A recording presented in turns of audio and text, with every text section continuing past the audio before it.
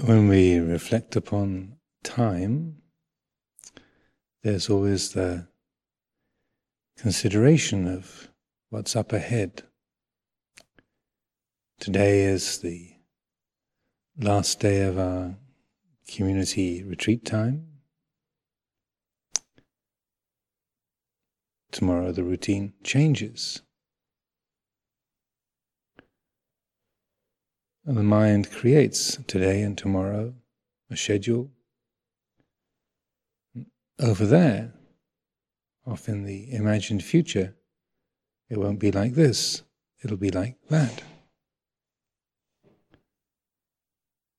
The mind tries to lean into the next moment, inclines towards the imagined future. So the last day of a formal retreat period is always an ideal opportunity to explore that leaning, that inclining, becoming, a bhava tanha, how the mind creates a future and hungers for it. It overlooks this to get to that. This is kind of ordinary or not so special, but that's more interesting, more attractive, more challenging, more threatening.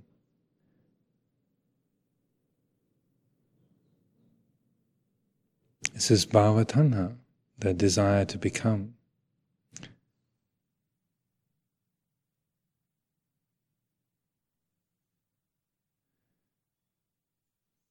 Doesn't necessarily mean that what's in the future is attractive or what we want, but it gets our attention.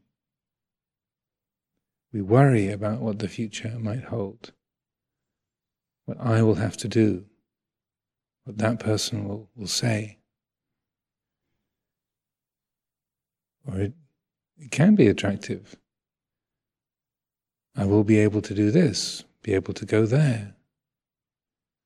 Have this thing I can get involved in.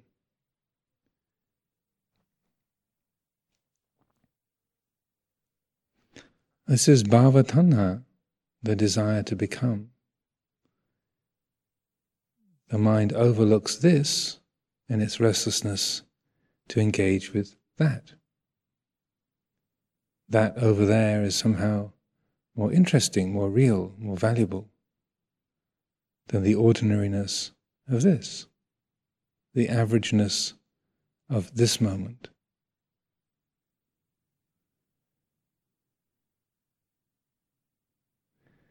I regularly point out that the Thai word for ordinary, thamada, literally comes from the Pali word dhammata, of the nature of Dhamma. So hidden within the ordinary is the Dhamma itself.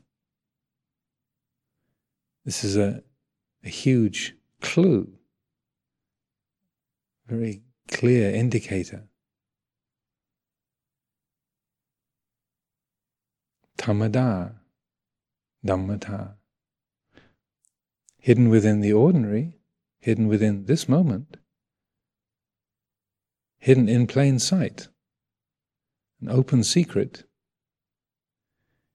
Here is the Dhamma itself.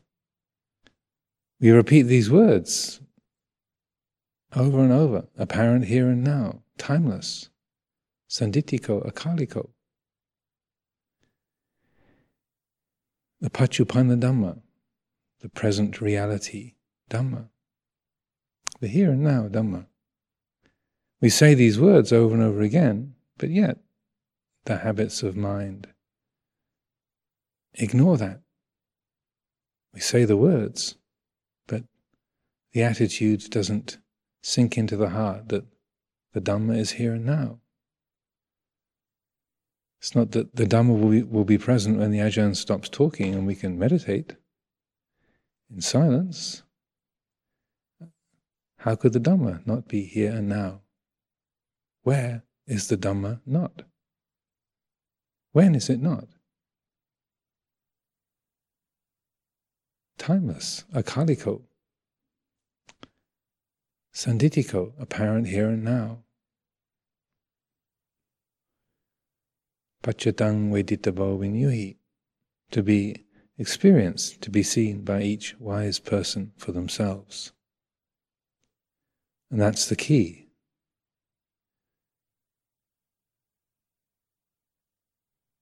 It's present, but without wisdom, the attention gets distracted. Imagines a future, leans towards it. My plans, where I'm headed, what I want to do with the meditation, with my retreat time, what I'm learning, what I'm studying, what my job is, where I'm going, over there, some other place, some other time, where it's more real, more complete. Off in the future, when I have become a stream enterer or an arahant, over there. So the challenge then is to be awake to this present reality. The Dhamma's not over there. It's akaliko, timeless. Sanditiko, apparent here and now, ever present.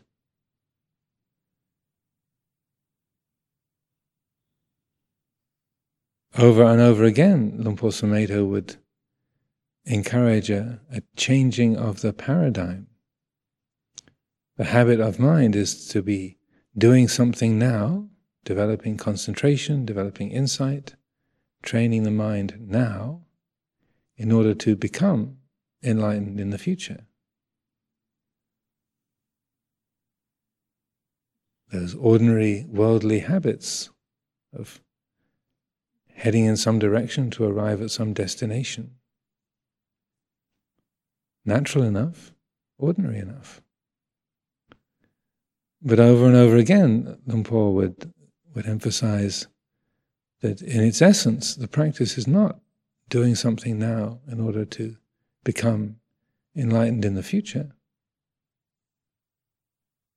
but being awake now.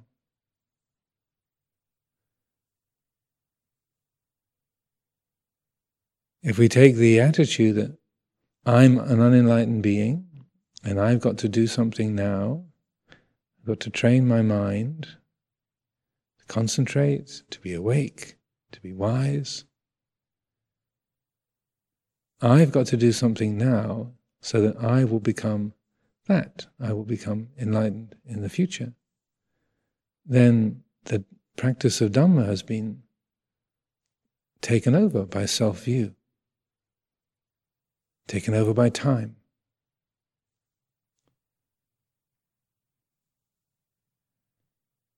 Me who's not enlightened, who wants to become enlightened, and it hasn't happened now, but it might happen in the future. As an unconscious creation of self, creation of time, creation of location.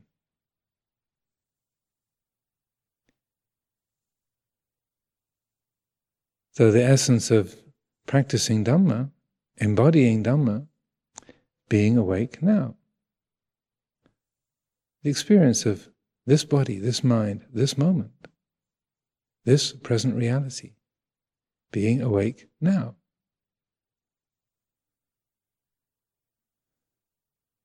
Not casting that into the framework of a person, it's not even me being awake, but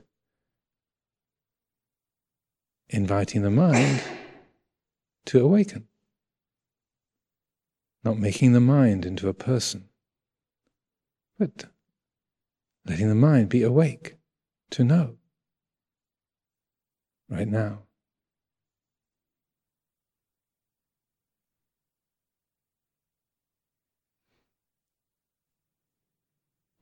Luang Por Chah used to ask these questions. If you can't go forward and you can't go back and you can't stand still, where can you go? The Buddha Dhamma is not to be found in moving forwards, nor in moving backwards, nor in standing still. Where do you go? Where can you go? How can that work? As long as the conception is of me being this individual person locked into time and identity and place, then there's no solution to the puzzle. I have either got to go forward or go back or up or down or sideways, or stand still, or sit still. But if you can't go forward, you can't go back, you can't stay still, where can you go? The only solution to the puzzle is to not create self, not to create time, not to create location. The mind doesn't exist in three-dimensional space. It's just an aspect of physical form. Three-dimensional space has no relation to the mind. The mind has no form.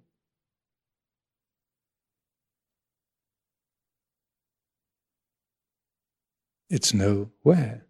Awareness doesn't apply. Similarly, time, in its essence, the mind only exists, is only active in the present.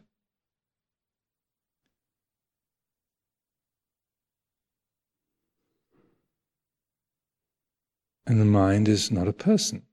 The mind is not bound by individual identity. So the solution to the puzzle that Luang Por Chah would put, if you can't go forward, you can't go back, you can't stand still, where do you go?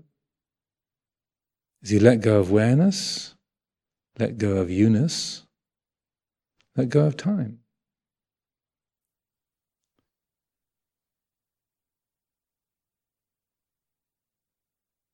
Now this leaves the quality of wakeful awareness free of self, free of time, free of location.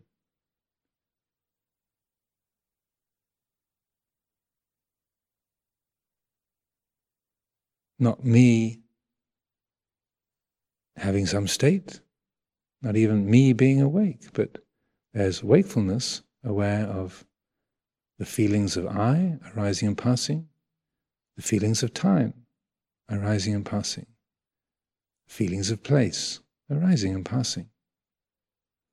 That awake, aware quality of knowing is aware, it knows those aspects of the conditioned world arising, taking shape and dissolving, but is not tied to them, is not limited by them, it's not identified with them. It's awake, it knows.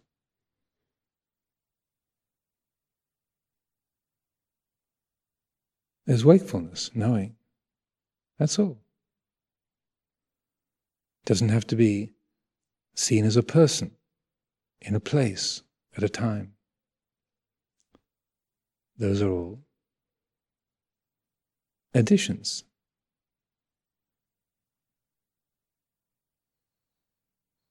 Patterns of experience that, out of habit, the mind identifies with, saying it's a me who's practicing, a me who's in this place, a me who has this name, this identity, this body, this story. Those are all just convenient fictions, subjective impressions. The only thing that's real is that wakeful, aware quality itself.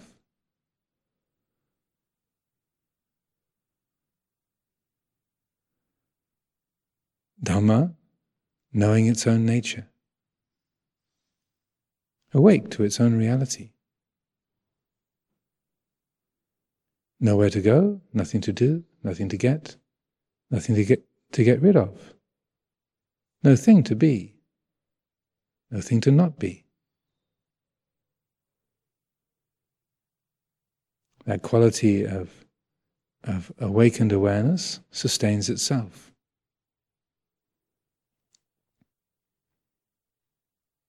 The practice then is allowing that aware quality to be free of obscuration, to be free of entanglements, to be free of constructed false boundaries, false limits, false identities.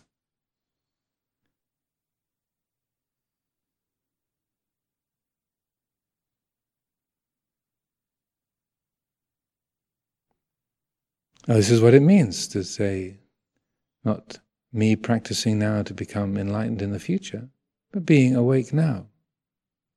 Let the mind, the heart, be awake right now.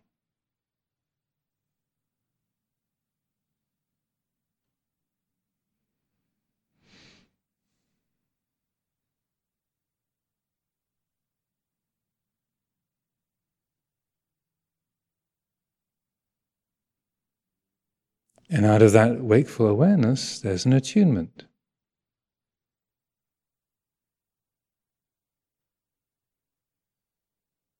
Attunement to the time, the place, the situation.